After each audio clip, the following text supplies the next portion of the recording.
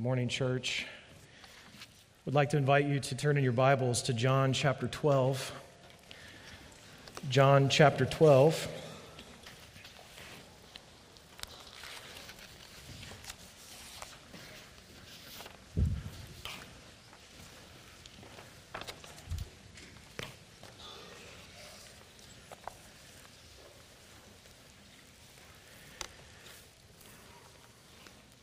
We'll begin reading in verse 12 of John chapter 12.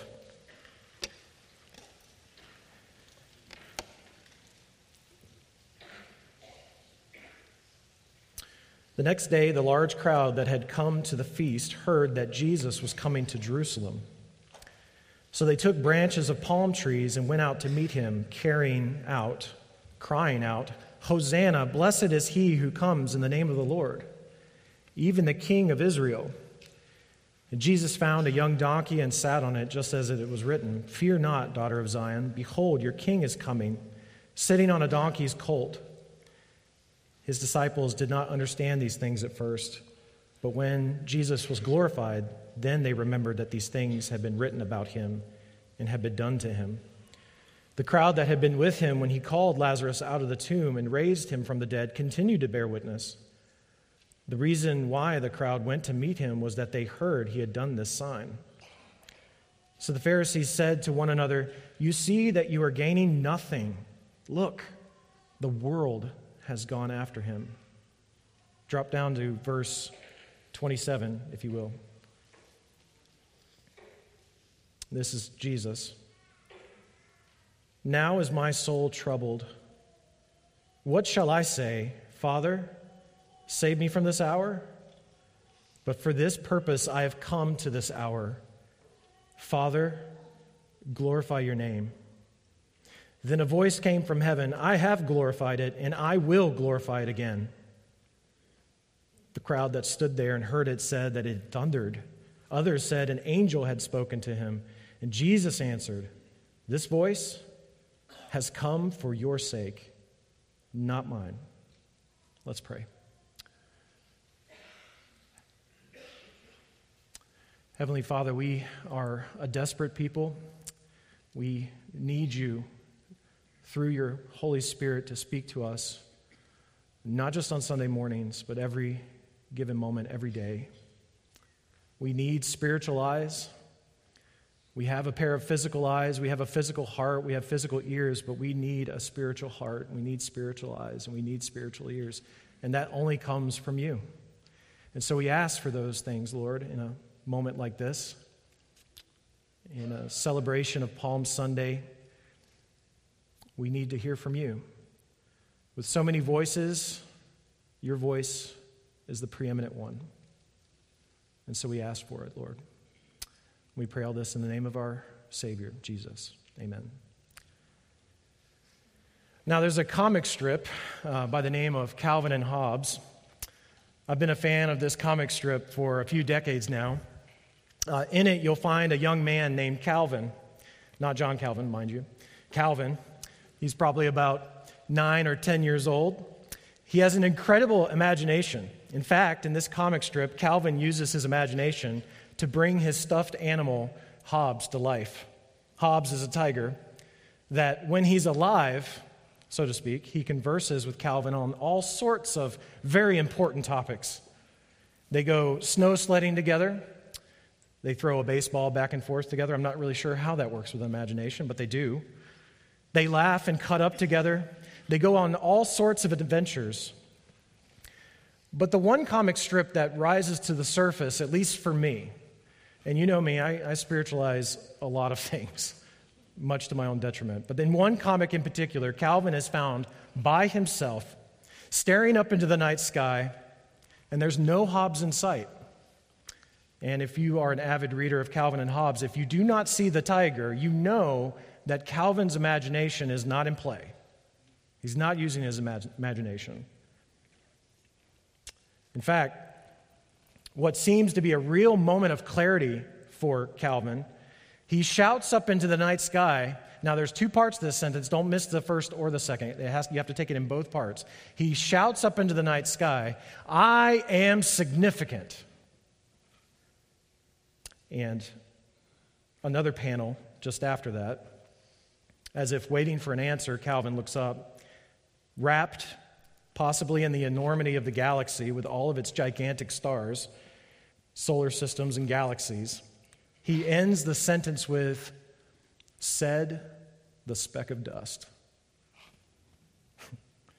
The sad reality is that there are people who shout that every day, but not in the sense of what Calvin means. I think in the sense that Calvin is wrapped up in that enormity, but he's thinking, I'm small.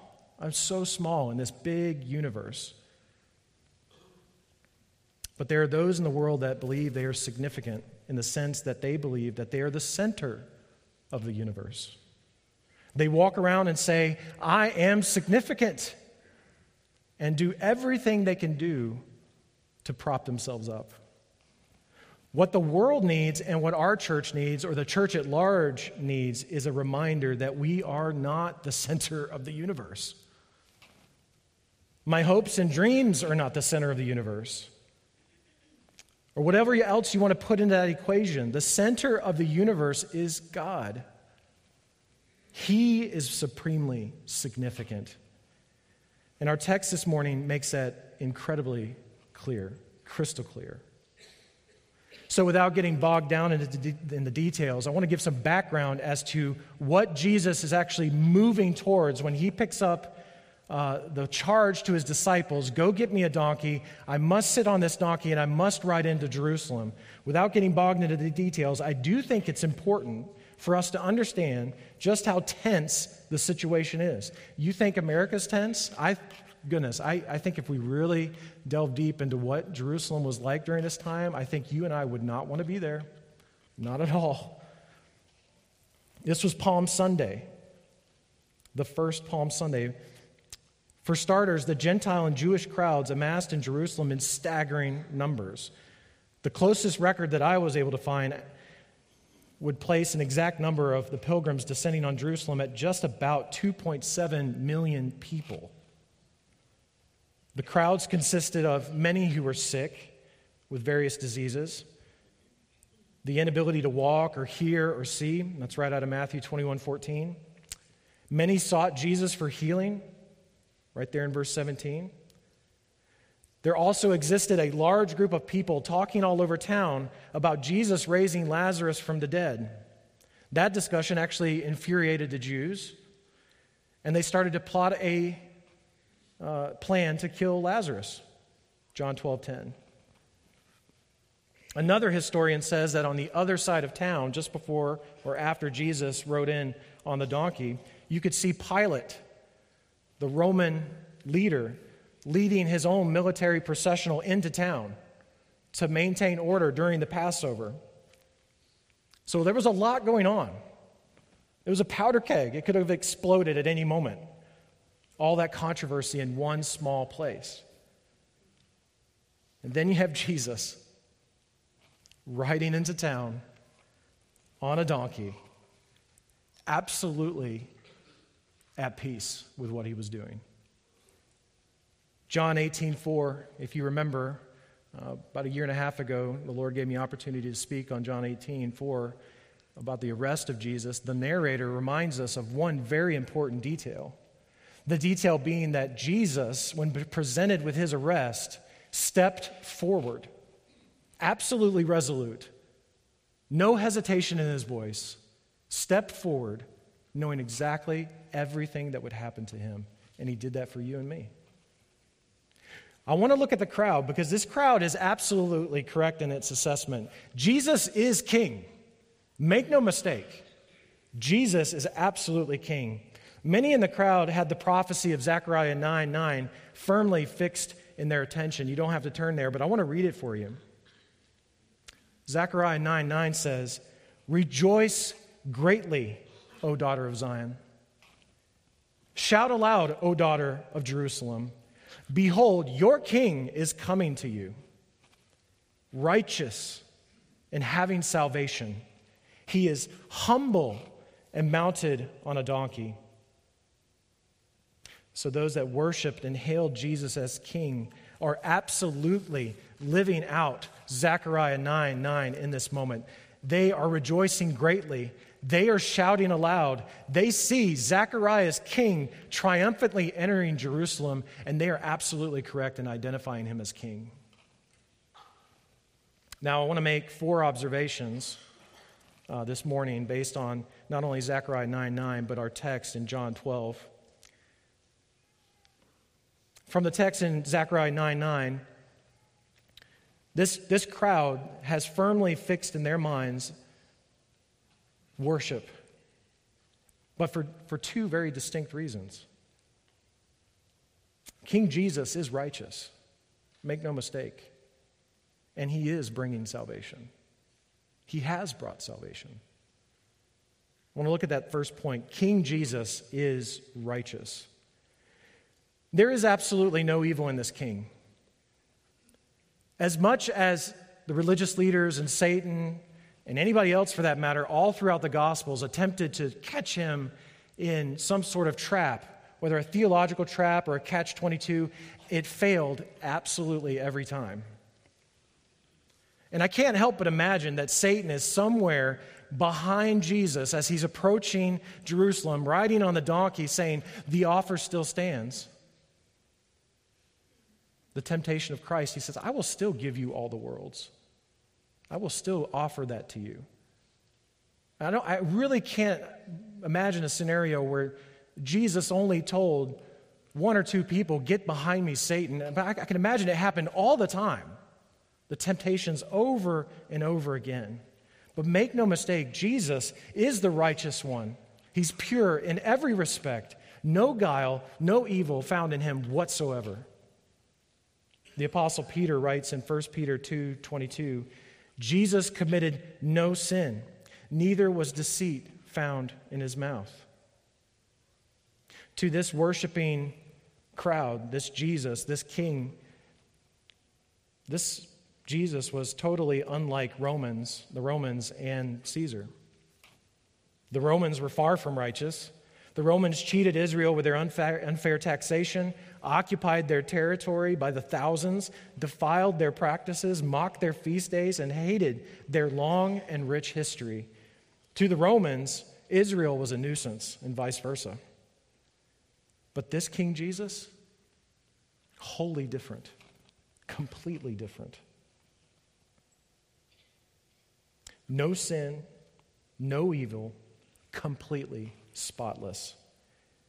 And I love that word spotless because it should conjure up in your mind the idea of the holy Lamb of God that John the Baptist talked about. It should remind you of the spotless lamb that was the requirement for a sacrifice in the Levitical system. John the Baptist actually said in John chapter 1, verse 29, "Behold, the Lamb of God who takes away the sins of the world." Jesus is completely spotless. He's completely righteous. Do you know what else this character, this righteous character, means for you and means for me? You can trust him. You can trust him with your future. You can trust him with your present. You can trust him with that thing that's occupying your attention today. Because Jesus, including the Father, including the Holy Spirit, makes absolutely zero mistakes. He is absolutely righteous, completely. So, number one, King Jesus is righteous. But number two, King Jesus is bringing salvation. That's the whole point of Palm Sunday, looking forward to the death of Jesus, the burial, and absolutely the resurrection 3 days later. Look at John 12:13 again. John 12:13.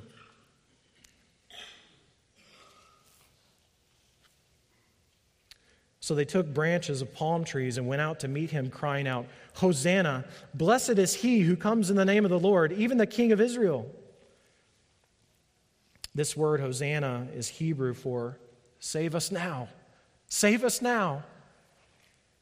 This crowd picked up on a Hebrew phrase that is anchored in Psalm 118:25. The word is typically reserved for a earthly king, but now it is being applied to Jesus, and that is completely and 100% appropriate. Psalm 118:25 reads, "Save us now, we pray, O Lord. O Lord, we pray, give us success. Blessed is he who comes in the name of the Lord." The yearning there is liberation for sure. The yearning for liberation is coming from a desperate people. These people yearn to be treated fairly by a king with no guile, no evil. The people are desperate for liberation. And they were completely right in hailing Jesus as king. Only this time, this king conquers differently. King Jesus conquers by submitting to his will, to the will of the Father, by being humble, by giving his life as a ransom for many. It's right out of Matthew 20:28, Mark 10:45. The salvation that Jesus is bringing in this moment is not necessarily liberation from political oppression, but from spiritual depravity, the sin that pervades each and every one of us. It is a liberation from a curse that pervades the whole human race, a depth of sin that pervades your and mine whole human nature. You and I need a King Jesus like this. No other Jesus will do. Not a fake Jesus who is some God and some man, or a partial of either two. You need a complete righteous Jesus and a King Jesus who brings salvation. He must be both. 1 Peter 3:18 gives us the reason why you need both. For Christ also suffered for sins, the righteous for the unrighteous, that he might bring us to God. Friends, you can forget having a relationship with the Lord unless you have a righteous king who stands in your place to bear the sins of you and for me. You can forget about a relationship with the Lord unless he triumphantly rises from the grave 3 days later. Unless we have a king who can defeat sin, death, and the devil, we are without hope. We are all spiritually dead in our sins to this day if these events do not happen. You and I desperately need a Jesus like this. 2 Corinthians 5:21. For our sake, God the Father made Christ his Son to be sin, who knew no sin, so that in Christ we might become the righteousness of God. Notice those words, for our sake.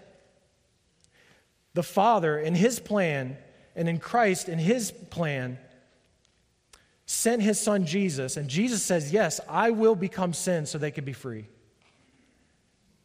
Jesus didn't know any sin. Again, 2 Corinthians 5:21 is very clear about that. And all of this so that he can give us righteousness that we couldn't provide on our own. In other words, you and I need this divine transaction. Our sins are nailed to the cross with Jesus. And when you repent of your sins and become a believer, Christ's righteousness is credited to your account. Funny story, when I was in college, of course I had my own bank account, and I had to stay very mindful of that so I could eat from week to week.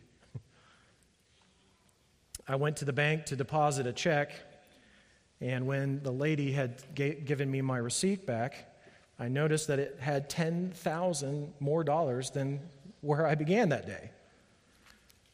And so, as the story goes, I called my dad up. My dad was a business owner. The only differences between my dad and my name is he's the third and I'm the fourth. So Charles Ernest Blankenship the fourth. And so the bank, from time to time, would give me surprises. And it always ended the same way. It's not yours.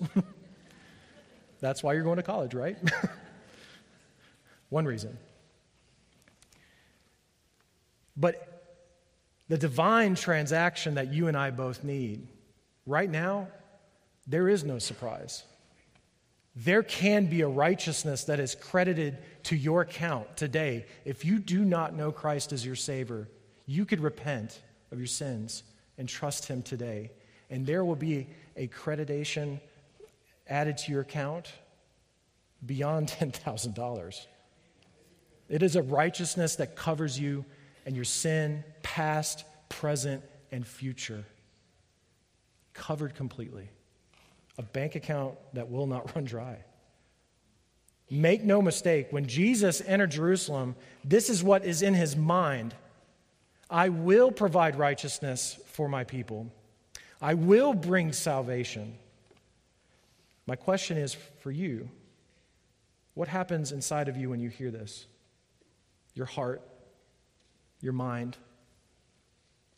When you hear about the righteousness and salvation of the Lord, what happens inside of you? What are you thinking about right now?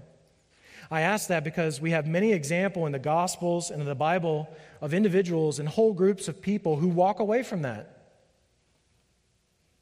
Walk away from that offer when they meet Jesus. They want an altogether different Jesus. A Jesus that perhaps puts you or me in the center of the world. Maybe a Calvin and Hobbes mindset. Perhaps even people don't want Jesus at all. If that's you, please don't walk away. Please don't walk away. And if you have walked away, please come back. Please. Whatever it is that you are considering more important than Jesus, please come back. As someone who loves you, as a family member in this church, please come back. There is no great sin that he can't wash clean. There is no great brokenness that he can't fix. You might be someone here who is teetering away from walking away from the faith. I get that. You see it all the time. Don't walk away. Come back. Jesus has come and has conquered your greatest enemies, sin, death, and the devil. Whatever you are dealing with right now, let's take it to Jesus together. I'm not saying have it figured out, but come, we are a church family. Let's get it. Let's work on it. Let's pray about it. Let's rally around each other and plead with the Lord for an answer. So number one, King Jesus is righteous. Number two, King Jesus is having salvation. Number three, King Jesus must be worshiped. Absolutely. I must ask you again, what is right and proper when you're in presence of a king? What is it? It's worship. This king is worship. The Pharisees looked at what was transpiring around them, and they said to each other, look at verse 19. Look at this. This is super important because your reaction to this verse is very important. John 12:19, what does it say? So the Pharisees said to one another, you see that we are gaining nothing? What is it that they wanted? Power? Religious influence? Accolades? Praise? Control over people? It wasn't Jesus. They didn't want him coming into town. He was causing way too much trouble. Do you know any people like that? When they look at Jesus, they look at the world around them, and they walk away because, frankly, they're not gaining anything from being here. Whether it's their workplace or in their family, or how about right here? Well, I can see that nobody likes me, or, I'm not the center of attention, so I'll just leave. Men and women, the center of attention for Calvary Baptist Church is Jesus Christ. It can't be you. It cannot be you. It cannot be me.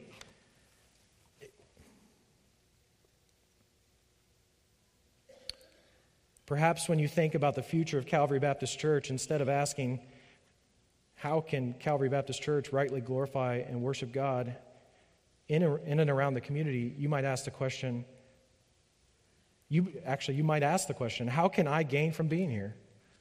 That might be the problem that you need to crucify right now. How can I leverage my influence to make Calvary out to become what I want it to become? You see, the Pharisees are shouting into the night sky, just like Calvin from Calvin and Hobbes, I am significant. You must listen to me. But they are shouting it in a defiance to the King of Kings.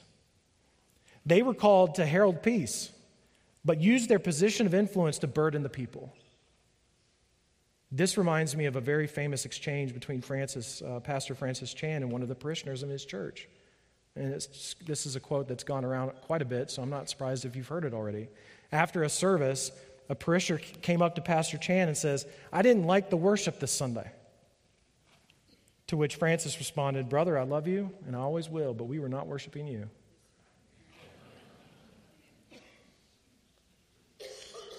Look back at John 12:19. And here's the ironic twist about what the Pharisees said. The Pharisees used a word that has been used a number of times in the Gospel of John before. He says, world. Look at that.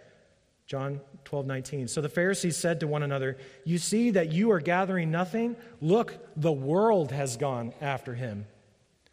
That's actually what's supposed to happen. In an ironic twist, they use that word. John 3:16. For God so loved the world that he gave his only begotten Son, that whosoever believes in him should not perish but have everlasting life. God's plan of redemption has no room for those who want to steal God's glory. It has no room for people who want to take worship away from God and take it for themselves. God's plan of redemption has no room for people that want to set up their own kingdom. And I'm the greatest offender of this. If you think you can attend seminary and not think that you're going to one day build a kingdom, you are outside of your mind. It happens every day. You know the evil one gets up behind you just like he was probably behind Jesus on his march into Jerusalem. The offer still stands. We can make this life about you. This is what the Pharisees, in effect, are saying in this passage. Well, this is going nowhere. We are gaining nothing.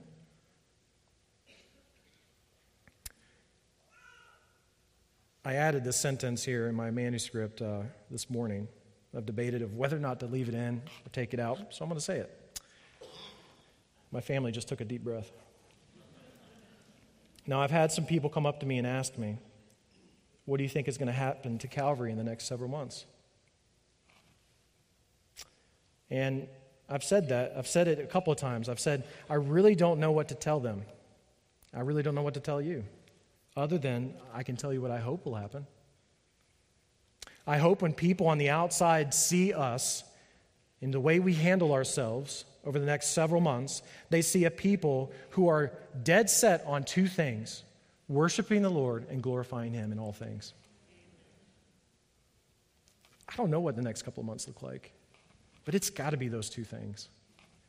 And we don't have those two things unless you have the first 2 points: a righteous Jesus who brings salvation. You understand the two? The four. I'm not a mathematician. I'm not Nixon either, okay? Thank goodness. But what the Pharisees in our text needed more than anything else was to bow the knee to King Jesus. And this isn't kick the Pharisees when they're down. It's the simple fact, if you look in a mirror, you and I both realize that there's a lot of Pharisee in each one of us. Those of you that follow me on Facebook, you poor souls, probably should not. I said a long time ago that the word Pharisee is one of the scariest words that I've ever read in the Bible. And the reason I wrote that was that I am always in danger of becoming the next Pharisee in this church. And I might be one of those. And what I need is a faith community, you guys, to keep me accountable, to encourage me. So I'm not here to bash the Pharisees. I think there's a little bit of Pharisee that still remains in each and every one of us. We need to give glory to the King. Give glory to God. The Pharisees, ultimately, the reason why they did not is found in Luke 19. I want to look at that. It's a parallel passage from our text here. Luke 19. We're going to look at verses 41 to 44. I want to read that to you. This is my prayer for Calvary Baptist Church, that we would have some of these things happen to us over the course of the next several months. Again, this is just after Jesus rode in to Jerusalem. Luke 19:41. And when he drew near and saw the city, he wept over it, saying, "Would that you, even you, had known on this day the things that make for peace. But now they are hidden from your eyes. For the days will come upon you when your enemies will set up a barricade around you and surround you and hem you in on every side and tear you down to the ground, you and your children within you, and they will not leave one stone upon another in you, because you did not know the time of your visitation." Now Jesus, right there in the middle, he's talking about something that happens in 70 AD when the Roman government had enough of Israel and destroyed the temple, laid waste to almost the entire area, dispersed the Jewish people. There are books out there that just talk about all the horrific things that happened that year in that time. So Jesus is saying this is going to happen.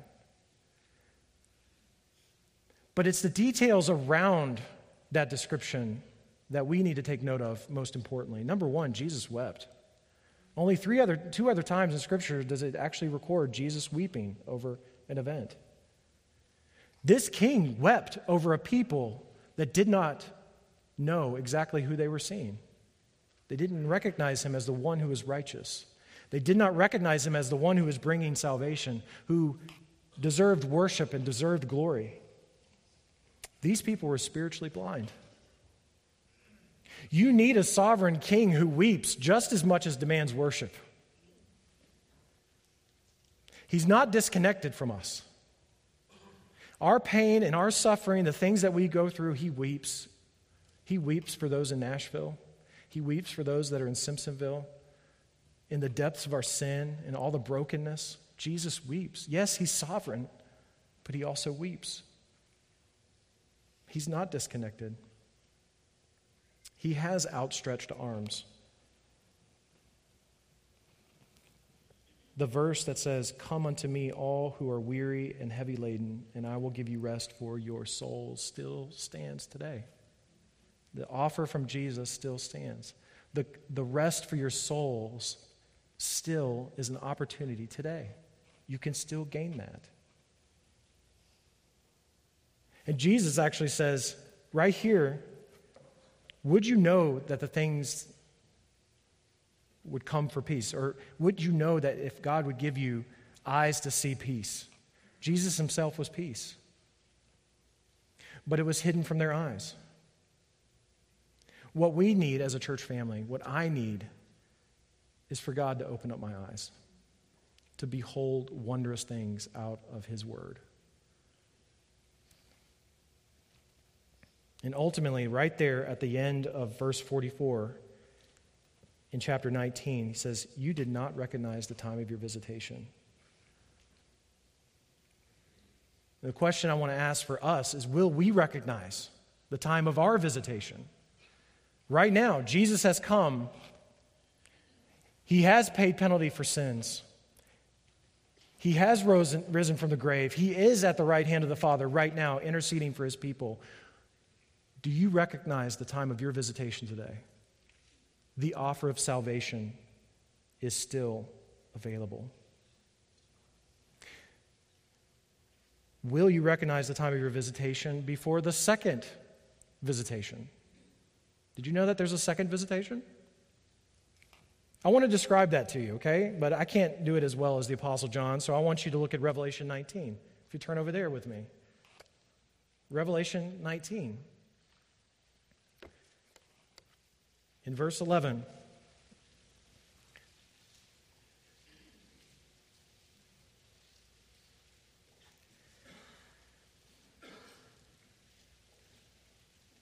Revelation 19:11. Then I saw heaven opened, and behold, a white horse, not a donkey, a white horse. The one sitting on it is called Faithful and True, and in righteousness he judges and makes war. His eyes are like flame of fire, and on his head are many diadems or many crowns, and he has a name written that no one knows but himself. He is clothed in a robe dipped in blood, and the name by which he is called is the Word of God. And the armies of heaven, arrayed in fine linen, white and pure, were following him on white horses. From his mouth comes a sharp, two-edged sword, which to strike down the nations, and he will rule them with a rod of iron. He will tread the winepress of the fury of the wrath of God the Almighty. On his robe and on his thigh he has the name written, King of Kings and Lord of Lords. That is the second visitation. And my friends, recognize what the first visitation means before that second one happens. There is opportunity to come to Christ today with all of the sin, all of the brokenness, being an orphan and becoming adopted. There's opportunity today so that you will not have to look at Jesus while he rides on that horse. You can be part of his family. So number one, King Jesus is righteous. Number two, King Jesus is having salvation. Number three, King Jesus must be worshiped. And finally, King Jesus will get glory. And Jesus says here, some of the Pharisees said to him, here, right back in Luke 19:40, "Teacher, rebuke your disciples. Tell this crowd to be quiet."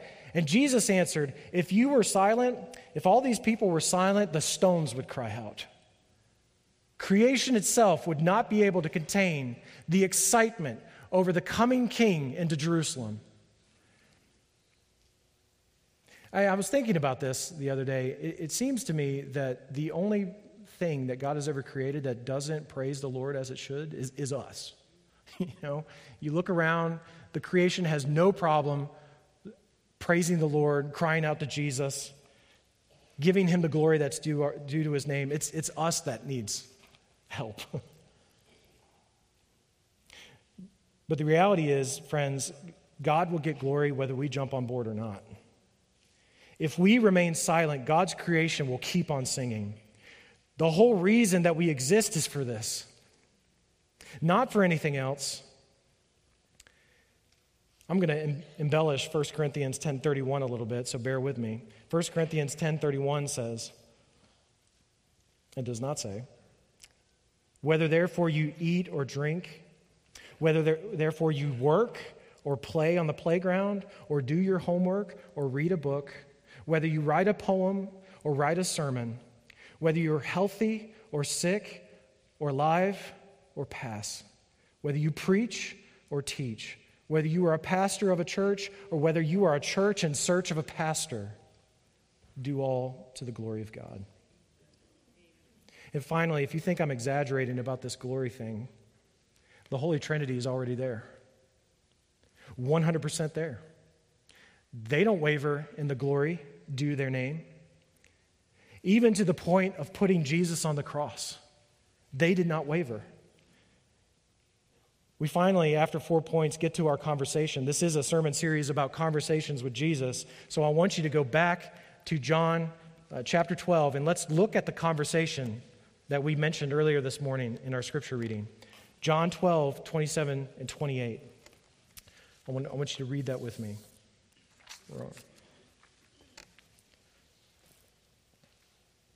Jesus says, John 12, 27, "Now my soul is troubled. What shall I say? Father, save me from this hour?" Is that what Jesus is supposed to say? All of God's people should say, "No, Jesus, if you say that, we're toast. It's over." Jesus says, "But for this purpose I have come to this hour. Father, glorify your name." Then a voice came from heaven, "I have glorified it, and I will glorify it again." And the crowd stood there and heard it, said it had thundered. Others said an angel had spoken to him. But Jesus answered, "This voice has come for your sake, not mine." You see, God the Father has said, "I will glorify my name again." And I think that points to the cross. In the most horrific death in the history of mankind, God still got glory. Because on Jesus, all of my sins, all of your sins were placed on him. God, the wrath that you and I deserved was poured out on Christ. punished in Christ so that you and I would not have to suffer eternal punishment. The agony of bearing the weight of sin upon Jesus absolutely glorified the Father. And Jesus, glorifying the Father, says, I will resolutely obey my Father. And it leads all the way to John 19:30. It is finished. Jesus finished the work that the Father gave him to do. For you, for me, but ultimately for his own glory. Now the sermon is altogether finished, but I have one question. There's no work. There's a lot of work left to be done. If we are to serve the Lord as the church, we must follow the Lord. And Jesus, way before he was crucified, says in Luke 9:23, if anyone would come after me, let him deny himself and take up his cross daily and follow me. He also says, whoever does not take up his cross is not worthy of me. My friends, let me ask you a question. Shall we not take up our cross? Shall we not follow our Lord in this way? Will you let us help you as your church family? If you don't know the Lord as your Savior, let's talk. Let's talk about what Jesus has done, because it's finished. There's nothing yet future to wait for in terms of your sin. It could be completely done away with in Christ. Let's talk about it. Maybe you're like Calvin from Calvin and Hobbes, standing with your hands around your mouth and shouting, I'm significant. And you recognize your smallness. You're not really sure what to do.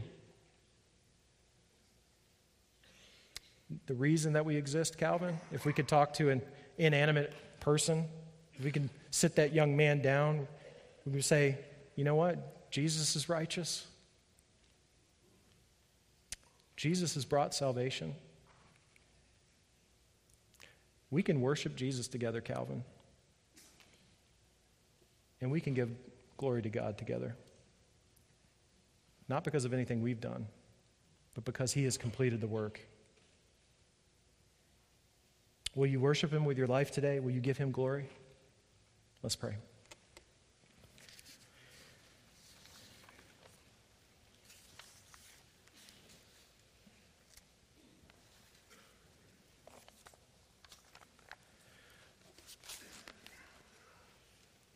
Father, we thank you so much that you marched into Jerusalem. We are thankful, Lord, that you were resolute in accomplishing God's will, the Father's will. Lord, we couldn't do that. We couldn't stand up on our own merits. But Jesus, you did. Thank you, Jesus. Before we take communion, Lord, we just want to be reminded that you absorbed the wrath that was directly due to us because of our sin.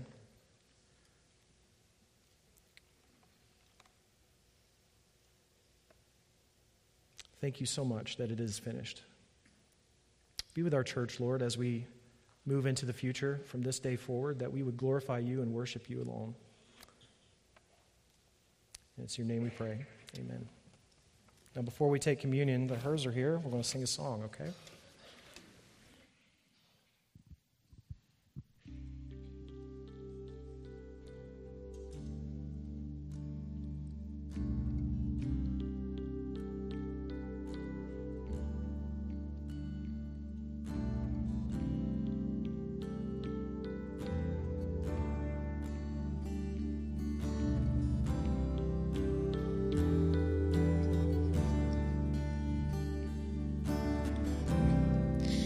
Cross is my beginning, the line drawn in the sand, the end of all my striving. Now I'm born again.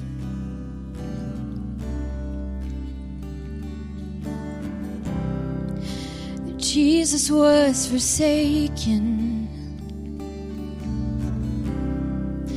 so I will never be. His grace is my salvation, the gift of God, the work of Calvary. It is done, it is finished. Christ is won,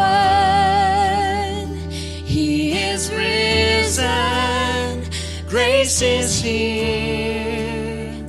Love has triumphed over death forever.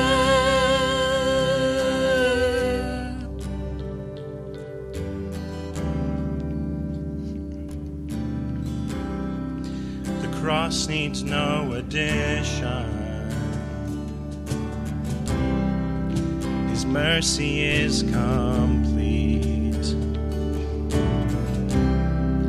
His love is not in question.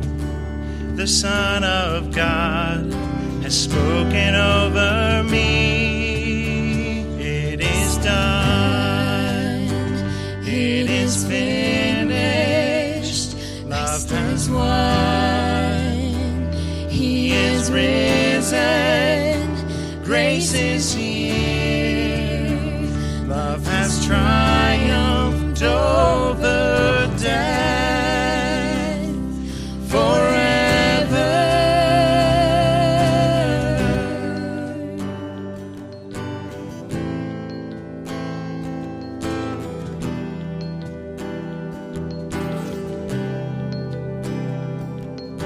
Strongholds bowing to the Savior, resurrection power over every circumstance. His word stands final and forever. It will not be shaken. He alone has won it all. Strongholds bowing to the Savior, resurrection power over every circumstance. His word stands final and forever. It will not be shaken. He alone has won it all. It is done. It is finished. Christ has won. He is risen. Grace is here. Love has triumphed over death forever. It is done, it is finished. Christ is won.